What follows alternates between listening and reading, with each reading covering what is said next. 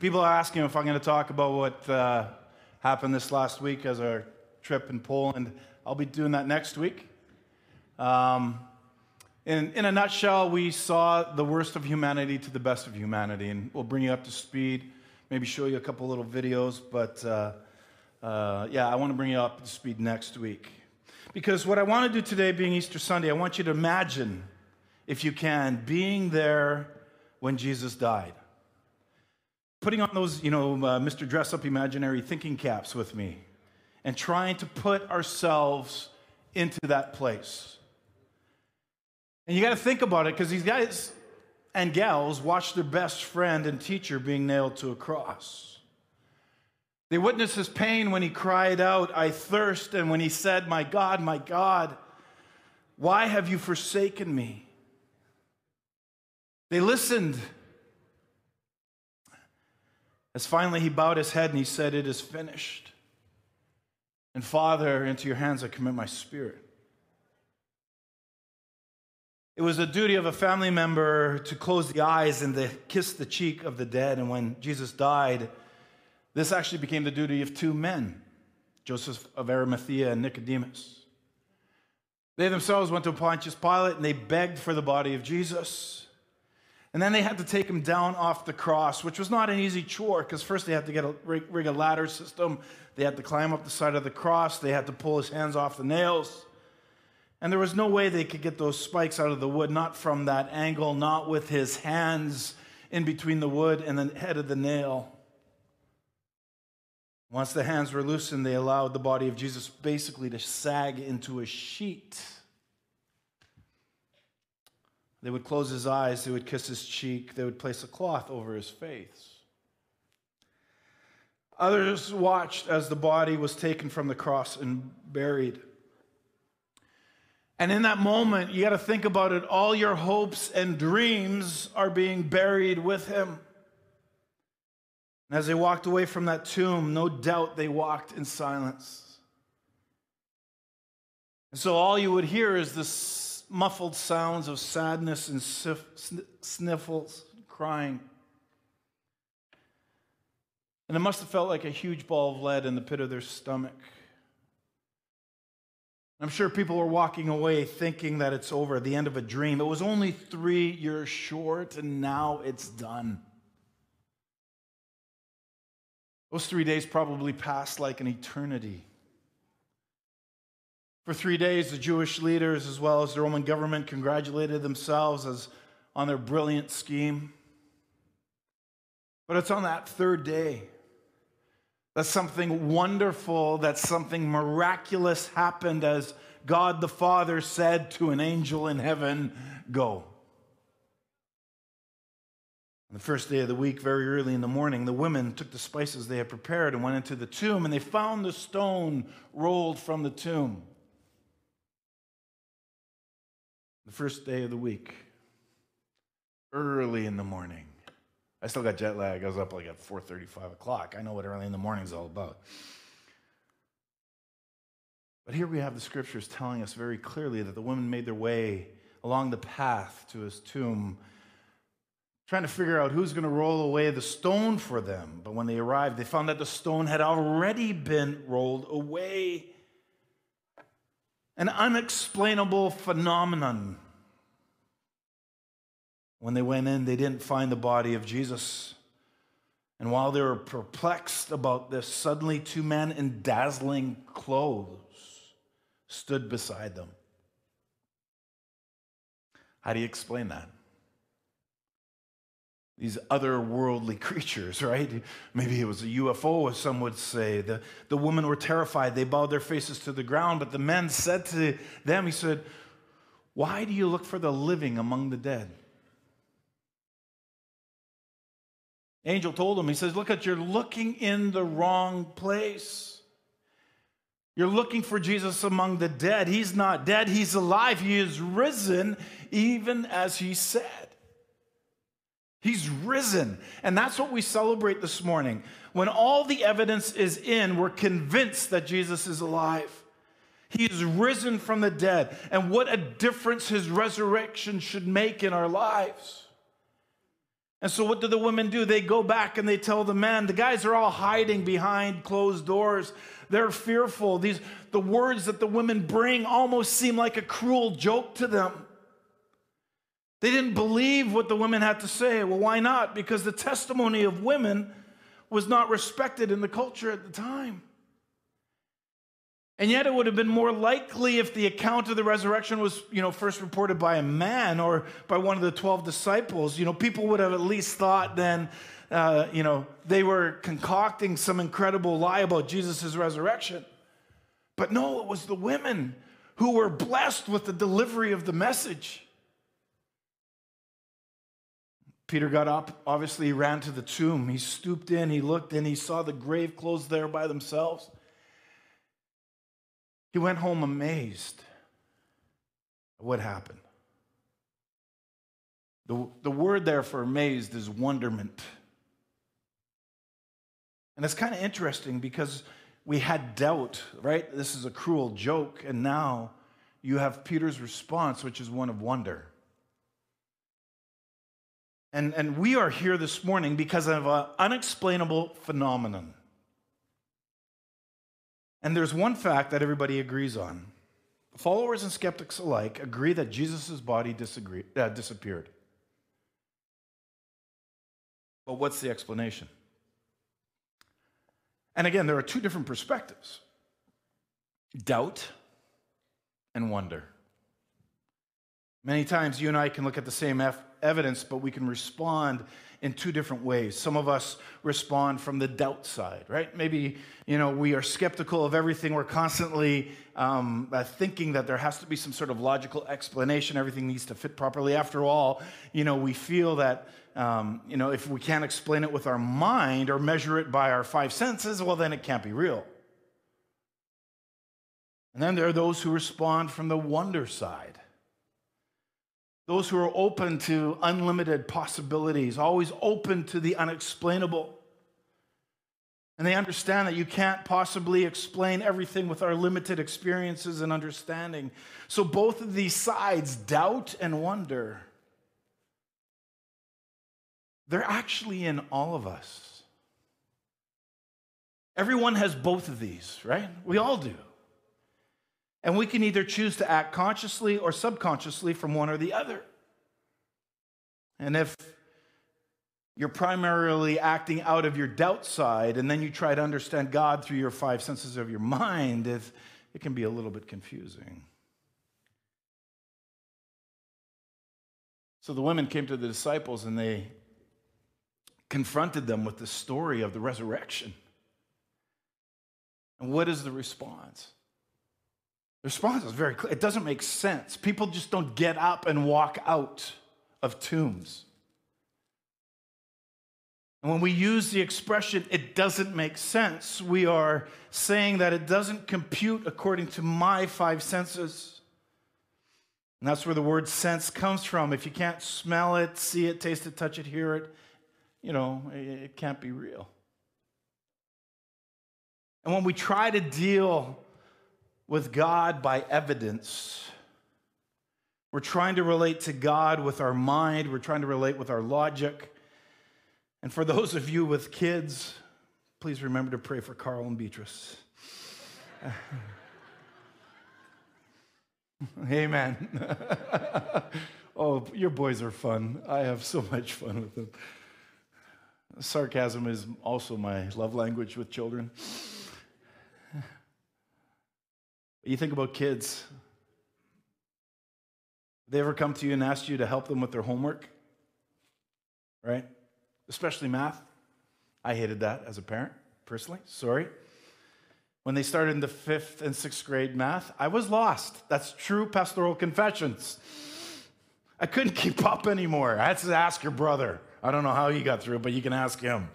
Definitely by junior high, I was out of the picture. I'll get you a tutor. I don't care what it costs.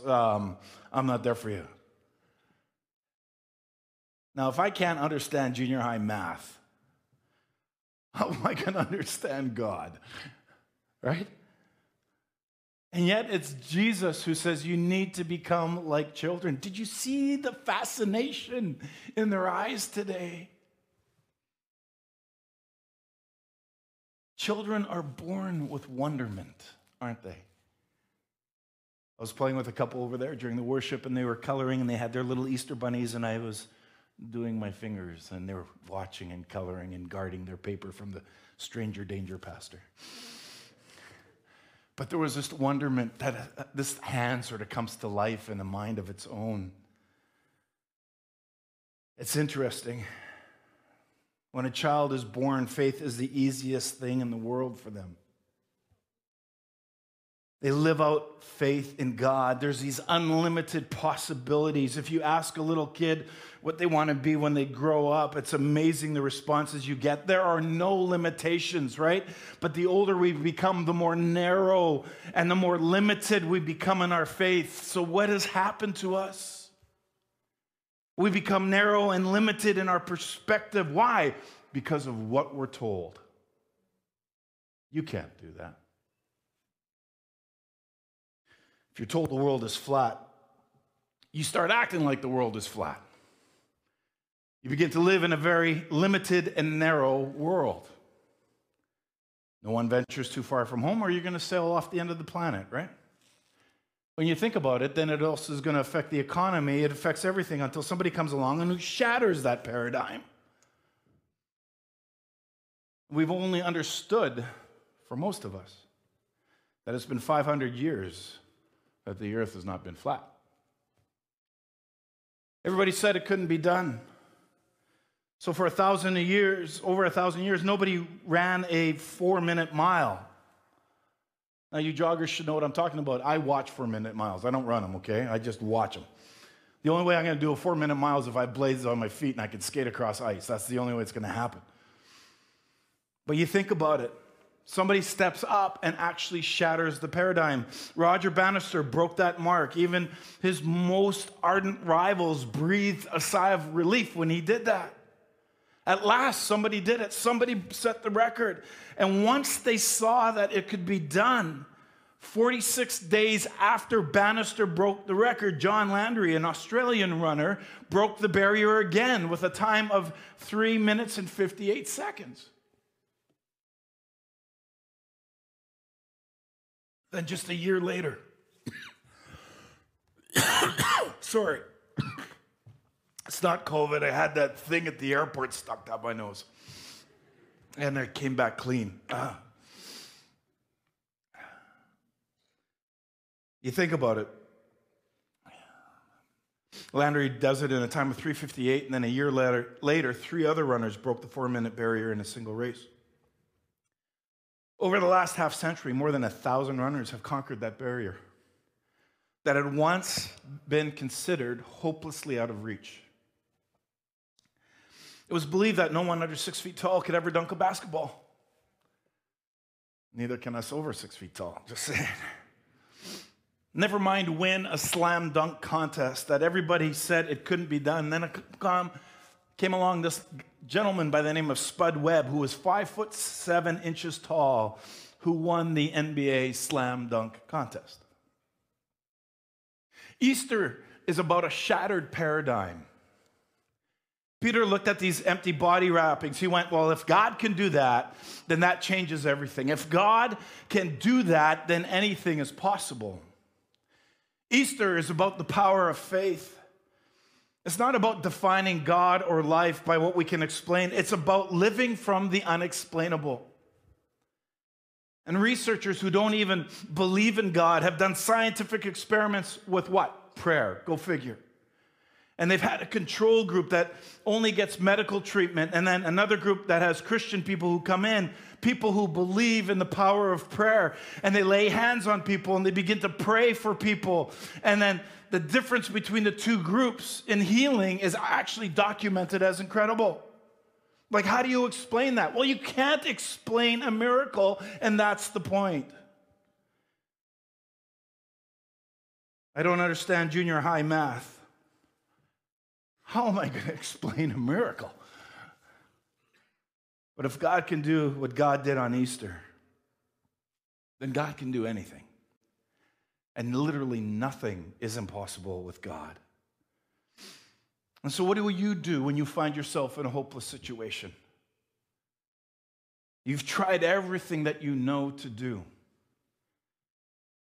Maybe you're sitting here this morning and you're wondering what to do in a hopeless situation. Many people actually pray. And usually our prayer is found in two words: God help. God help.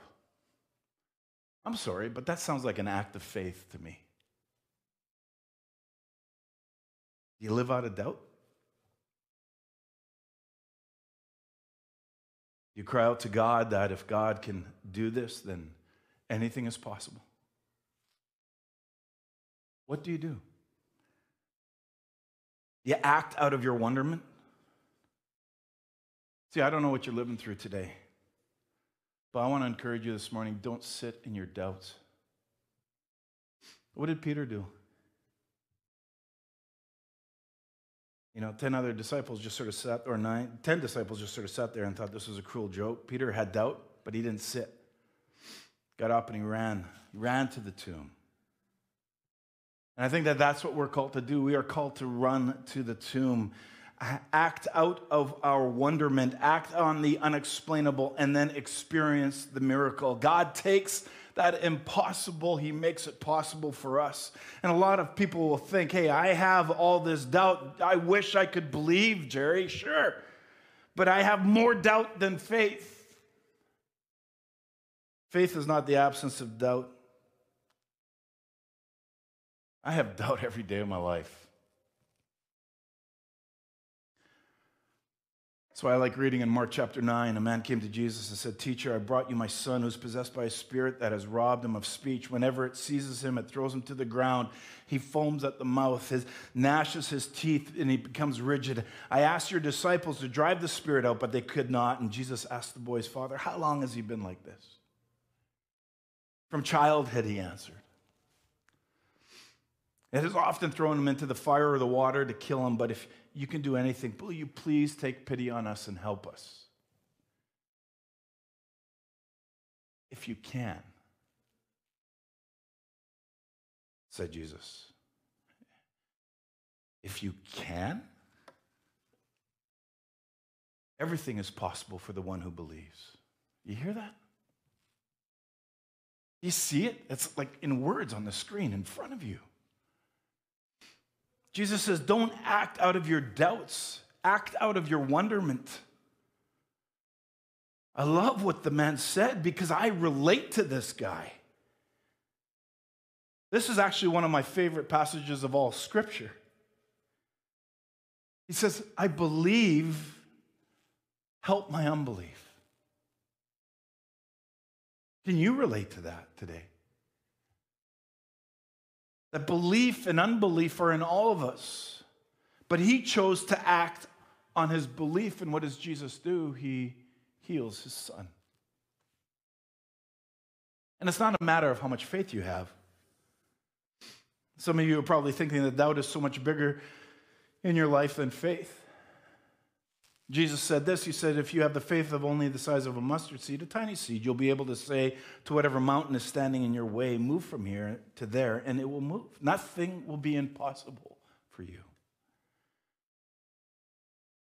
It doesn't matter if most of your makeup is doubt. Everyone has at least a tiny bit of faith. Your presence here today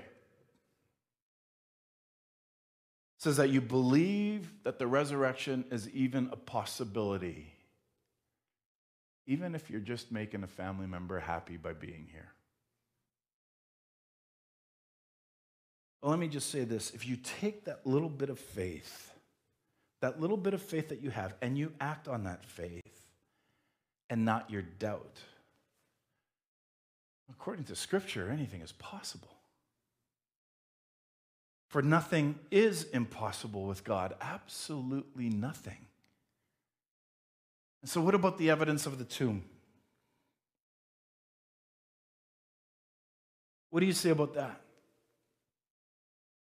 There's simple testimony from people like Josephus, who was a Jewish historian that was born a few years after Jesus died. He records this. He says, Now there was about this time Jesus, a wise man, he drew over to him both many Jews. And when Pilate, at the suggestion of the principal men amongst us, had condemned him to the cross, those that loved him at the first did not forsake.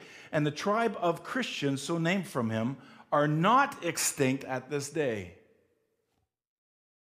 Suetonius was a Roman historian. I've talked about him before. He mentions the persecution of the Christians and makes reference to the fact that these people who were punishment and inflicted upon were a class of men given to a new mischievous superstition, that being the resurrection. Pliny the Younger, he wrote letters to Emperor Trajan in 106 AD describing the fact that Christianity was recognized as a threat to public order.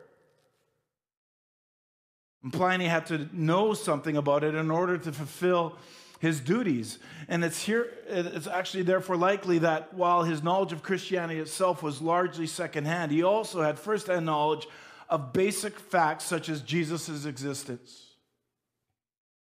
More important, however, is the testimony of Pliny that Christians died for their faith, because this was extremely unlikely to happen if Jesus did not exist.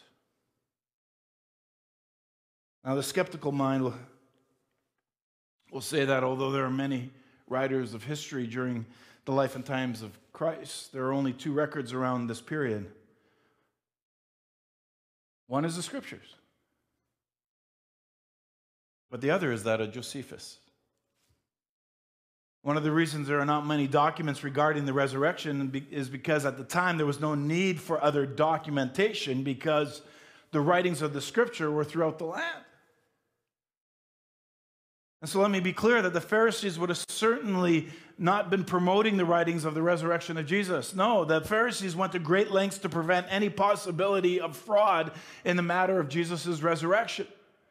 They felt that they had better knowledge of the promise of the resurrection than the disciples themselves did. And they didn't want any possibility of any fraudulent attempts on the part of the disciples to gain credibility by stealing the body, and then they would claim that it had been raised from the dead.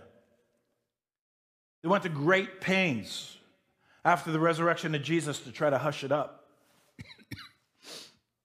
because they knew if the facts of the matter were broadcast,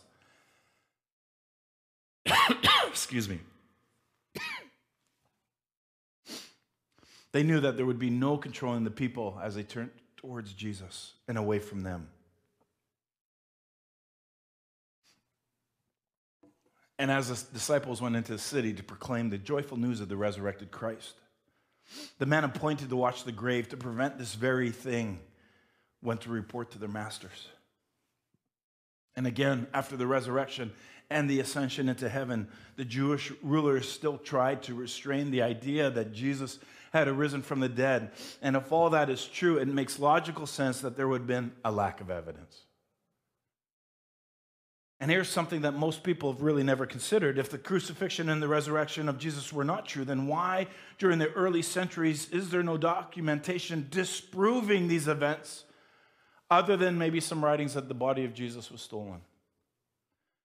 Why did those who were against Christianity make sure that the body was not stolen from the grave? Why didn't the opponents of Christianity produce Jesus' body to prove that the Christians were deceived? Why was there not writings proving that there are those who claim to have seen Jesus in a resurrected form were off the wall, or that they were just simply mentally ill? Why was there no documentation by the opponents refuting the details that are documented in the Scripture? See, it isn't until after a few thousand years that the validity of the Bible is being questioned. And then there is more archaeological proof every day proving the validity of Scriptures, and we already looked at some of that in our previous series of Ask Anything. And if the disciples died horrific deaths for believing in the resurrection of Jesus when they actually hid his body, they were nuts, insane. Sorry. They would be insane enough to die for a lie. That's literally what it is. And there should be so much documentation on how crazy the disciples were after Jesus' death. And let's be honest, there's plenty of dirt on historical figures. So the resurrection of Jesus is more than just another amazing fact, because it has enormous, enormous practical implications for our life in this world and beyond the grave. Listen to Jesus on that first Easter morning. He's talking to the women, because these women were the ones who showed up at the tomb. The men were somewhere else because they had more important things to do, like hide and save their skin. They were terrified. And what does Jesus say? He says, "Go tell my brothers they're to go to Galilee and that I will appear to them there." What does this mean? Jesus says, if you want to experience truth, first you have to do what I say, and then you're going to see. And what do we say? We say, well, can't you just give me a sign, like, lifting me off the floor in a chair or something, like, whatever. Show me first, and then I'll do what you say, Jesus. Show me first, and I'll do what you say. But it doesn't work that way. So if we really want to know the truth, and that becomes a question maybe that I have to ask some of you personally, first, we have to do what Jesus says. Once we become obedient in that way, and then we experience the evidence of the resurrection in our life. Knowing the truth in today's day and age means that we have to take spiritual initiative. That you and I have to first do whatever it takes or costs. Look we're going to die soon. Welcome to church. Life goes by quicker than we can ever imagine.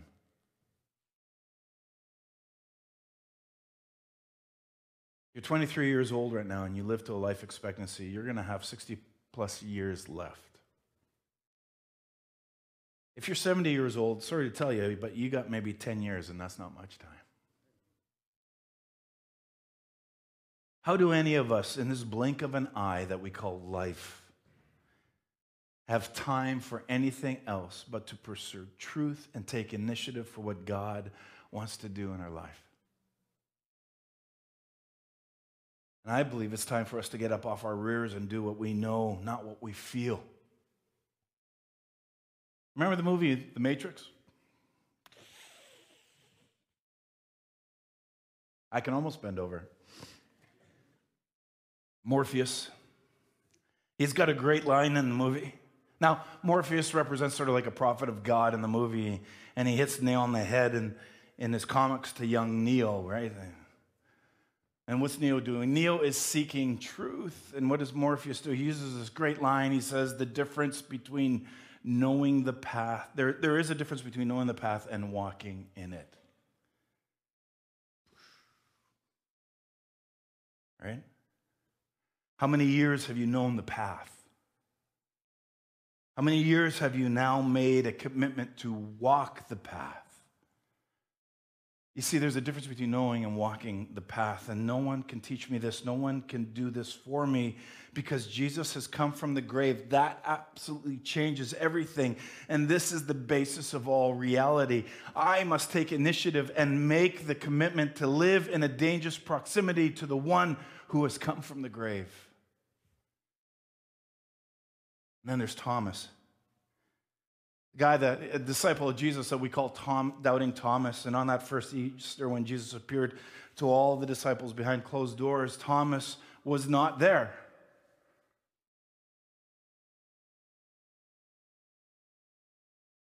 Today, if Thomas was in this crowd, he'd be a major annoyance, just saying. He'd probably stand up and say, wait a minute, Jerry, I'm not going to believe this just because you say this. Other people can just sit around, have a comfortable belief, and they accept it. That's fine. That's fine. That's someone hands down from on high. Because my grandmother or my mother or my father. But I'm not going to believe this until I can see it for myself. And I'm not taking somebody else's word for it unless I can come into dangerous proximity with the one who came from the grave.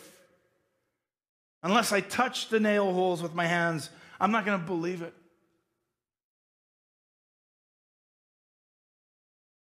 Life is short.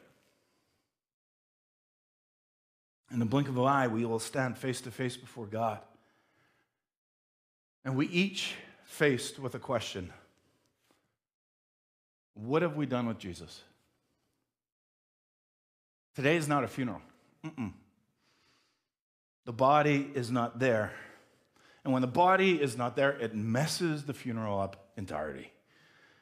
This changes everything. If you want to know the truth, then it's time to take a spiritual initiative, taking responsibility for becoming the person that God has created you to be. And so how do we do that? Well, the Bible says three very simple things. First, we have to repent. We heard that in the kids' lesson today. To repent literally means to do that 180, to change, to go in the opposite direction of where you've been heading. I've been going this way. I've been focused on my goals. I've been focused on my agenda, but no more, because the body is moved, because that is the basis of all reality. I am turning my back on my agenda. I am going to go the other way. My goals, my tameness, my sameness, right?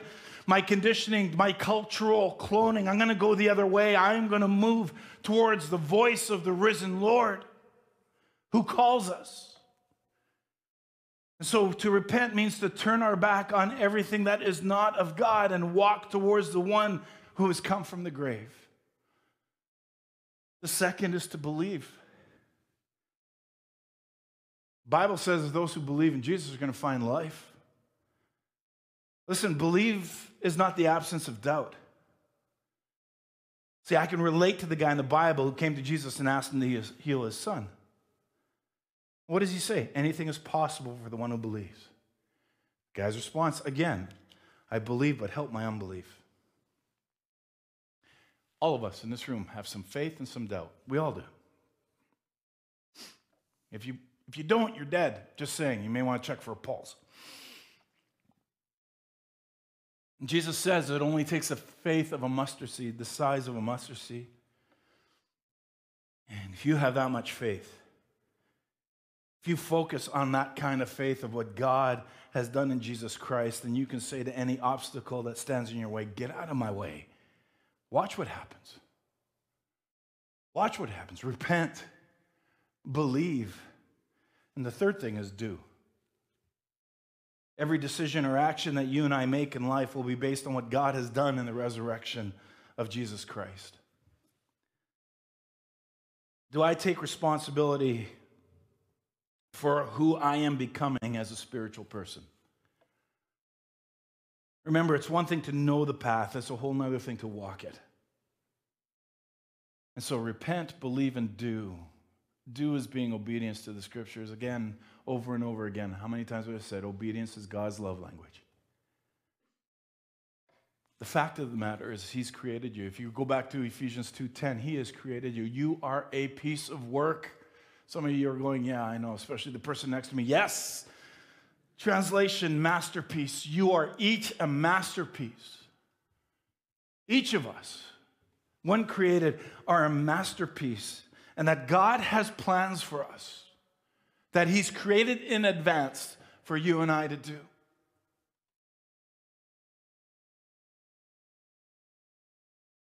Do I take responsibility for who I am, becoming a spiritual person? Do I realize that I have amazing potential? Each and every one of us in this room does. And when death is reversible, as Jesus proved it is, anything can happen. This week, my prayer for everybody here and watching on TV. TV, yeah, sure. Maybe next year. Online. On their TVs.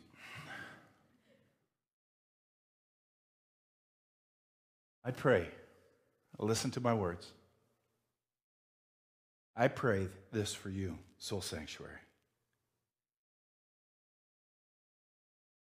That the Holy Spirit of God will shatter your paradigm of life. And it's not a matter of how much faith you have. It's a matter of living out the faith side and allowing God to do a resurrection in your relationships, in your places of work, in your places of school, in your life. And if you're new around here and you're wondering what this guy's pontificating about up on stage, we want to encourage you to put your hands in the life of Jesus Christ. At the very least, just keep coming back to Soul for the next few Sundays. Keep asking questions to those who have brought you. Maybe you just showed up on your own. Well, then book an appointment with us in the office. We'd love to talk to you. You know, truth doesn't fear a challenge. If you really want to know if Jesus rose from the dead, keep asking and you will find out. God promises those who will seek, find. Those who will ask will find. Those who will knock will get the door open to them. If you used to be on the right path spiritually, but you wound up in the ditch somewhere wondering how long the road back to Christ is, look, at all you have to do is get up off your knees and turn around. And Jesus is right there saying, welcome back. He's going to help you get your life on track. But you have to turn it around.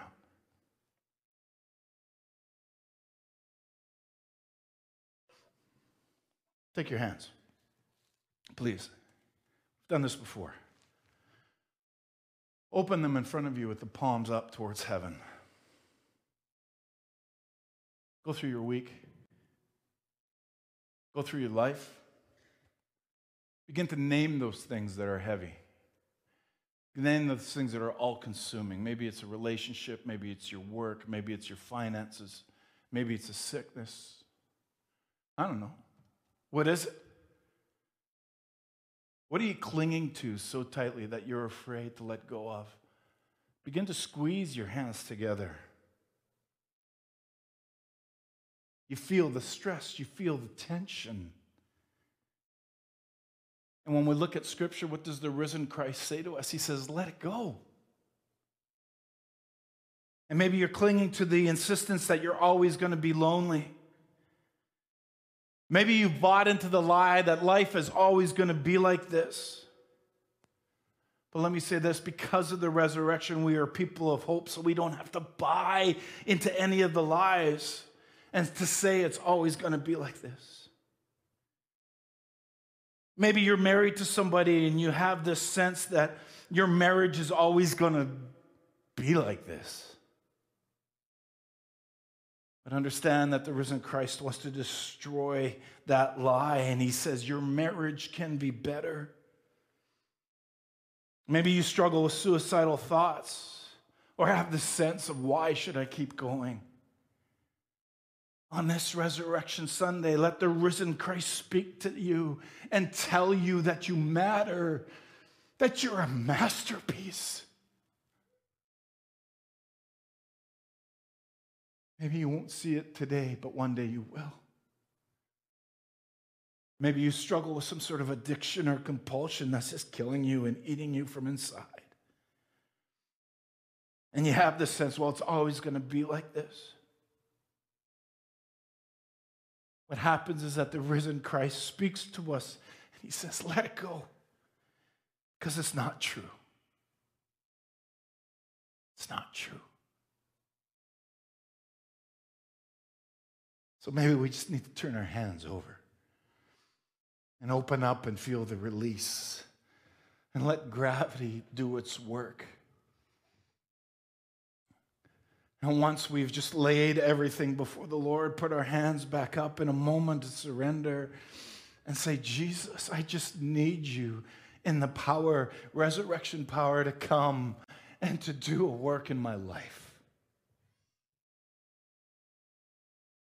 And I'll say this, to be a Christian is not just to say a prayer and everything is fine. It's to have an encounter with the risen Christ over and over and over again. This is why we gather weekly. This is why we gather in our life groups, that Jesus lives in some sort of mystical, beyond words sort of way, and he keeps appearing to his first followers as he appears to us, and he speaks to us about what we need to let go of. Maybe you lost a loved one recently, and you have a sense that you're never going to heal. The truth is, you'll never be the same, but you can heal. And so it's simply allowing the risen Christ to meet you and to bring you hope. Maybe you have a financial train wreck on your hands. The risen Christ speaks to you and says, look, there's hope. Maybe you've gone through a messy divorce and you're asking, am I ever going to get through this? the risen Christ speaks to you and he says, I am there with you.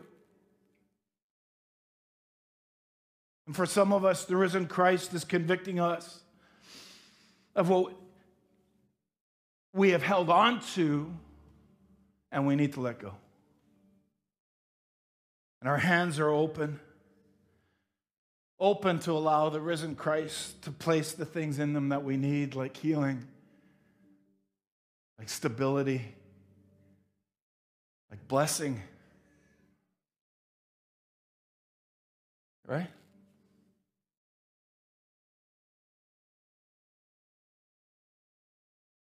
Maybe it's a path or a next step. Maybe it's a dream or a vision for a new kind of life. Maybe your prayer today with your hands open is, God, will you please put something new into my hands? And even a simple idea that is not always going to be like this. Let's take a moment of silence.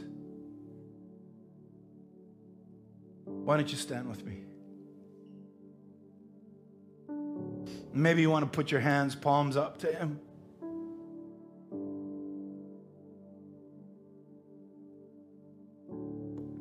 Allow Jesus to speak to you. What is he saying to you?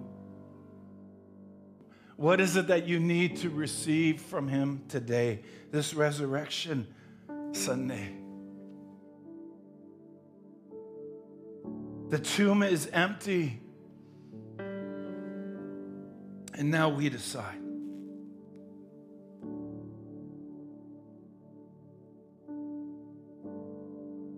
If we want to experience this phenomenon, we need to choose to live our life on the side of faith.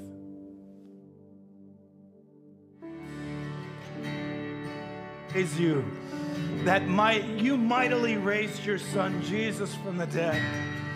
Death could not have a hold on him. And God, you sent your son into this world.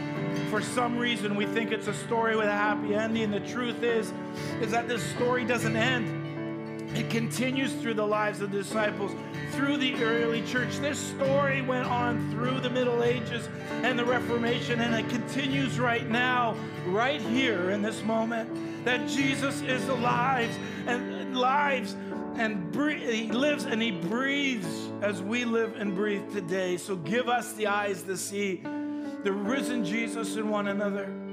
Help us to live as the body of Christ and give us the strength and endurance to walk on making a difference in this world in which you've placed us. Father, banish fear and discouragement and moodiness from our lives.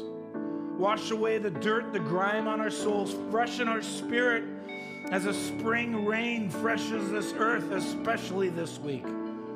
And give us strength to live as you want us to live. Rivet our attention on the ultimate reality of Christ's final triumph over death. And never let us forget or fail to feel universal glory that you have given. That you've given Jesus a name that is above every name. And make this practical in our daily lives as we see every person, both great and small, facing someday the risen and triumphant judge of all the nations. Give us a broken-hearted boldness in the mercy and might of Jesus. And God, for those who today may say, I want your hope, I need it. May they receive it today as they call out to you.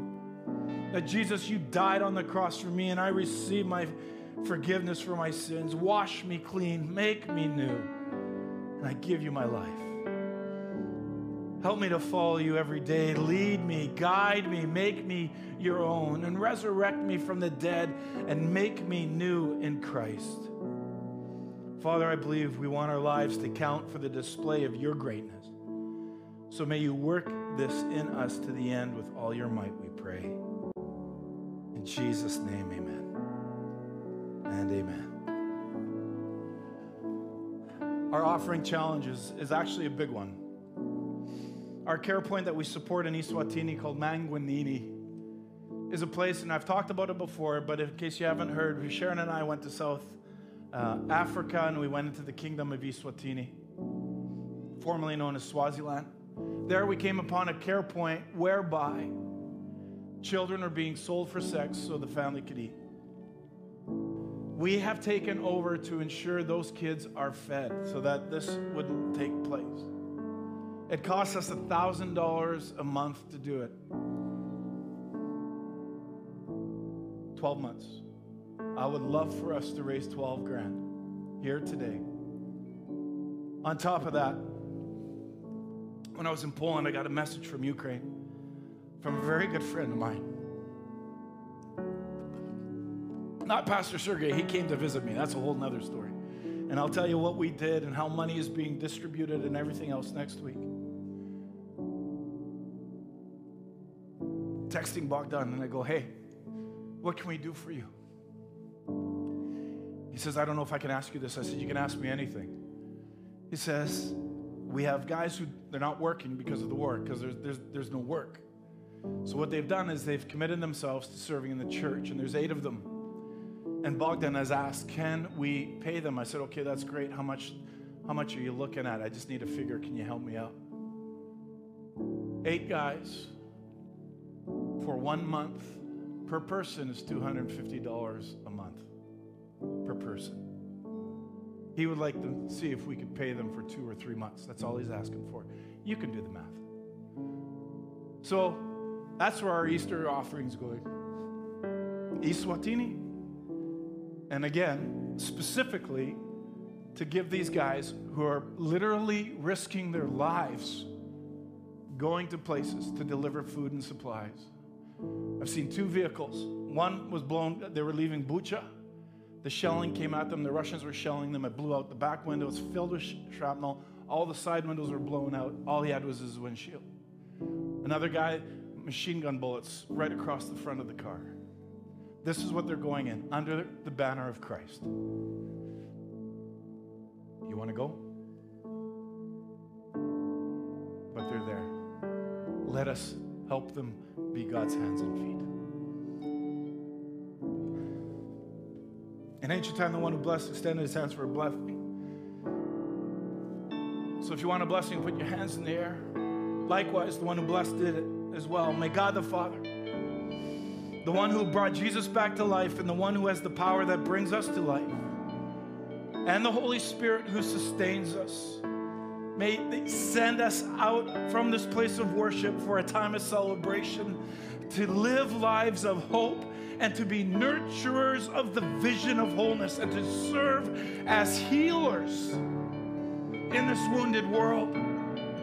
And may Jesus Christ keep you and strengthen you this day and forevermore. Why? Because He is risen.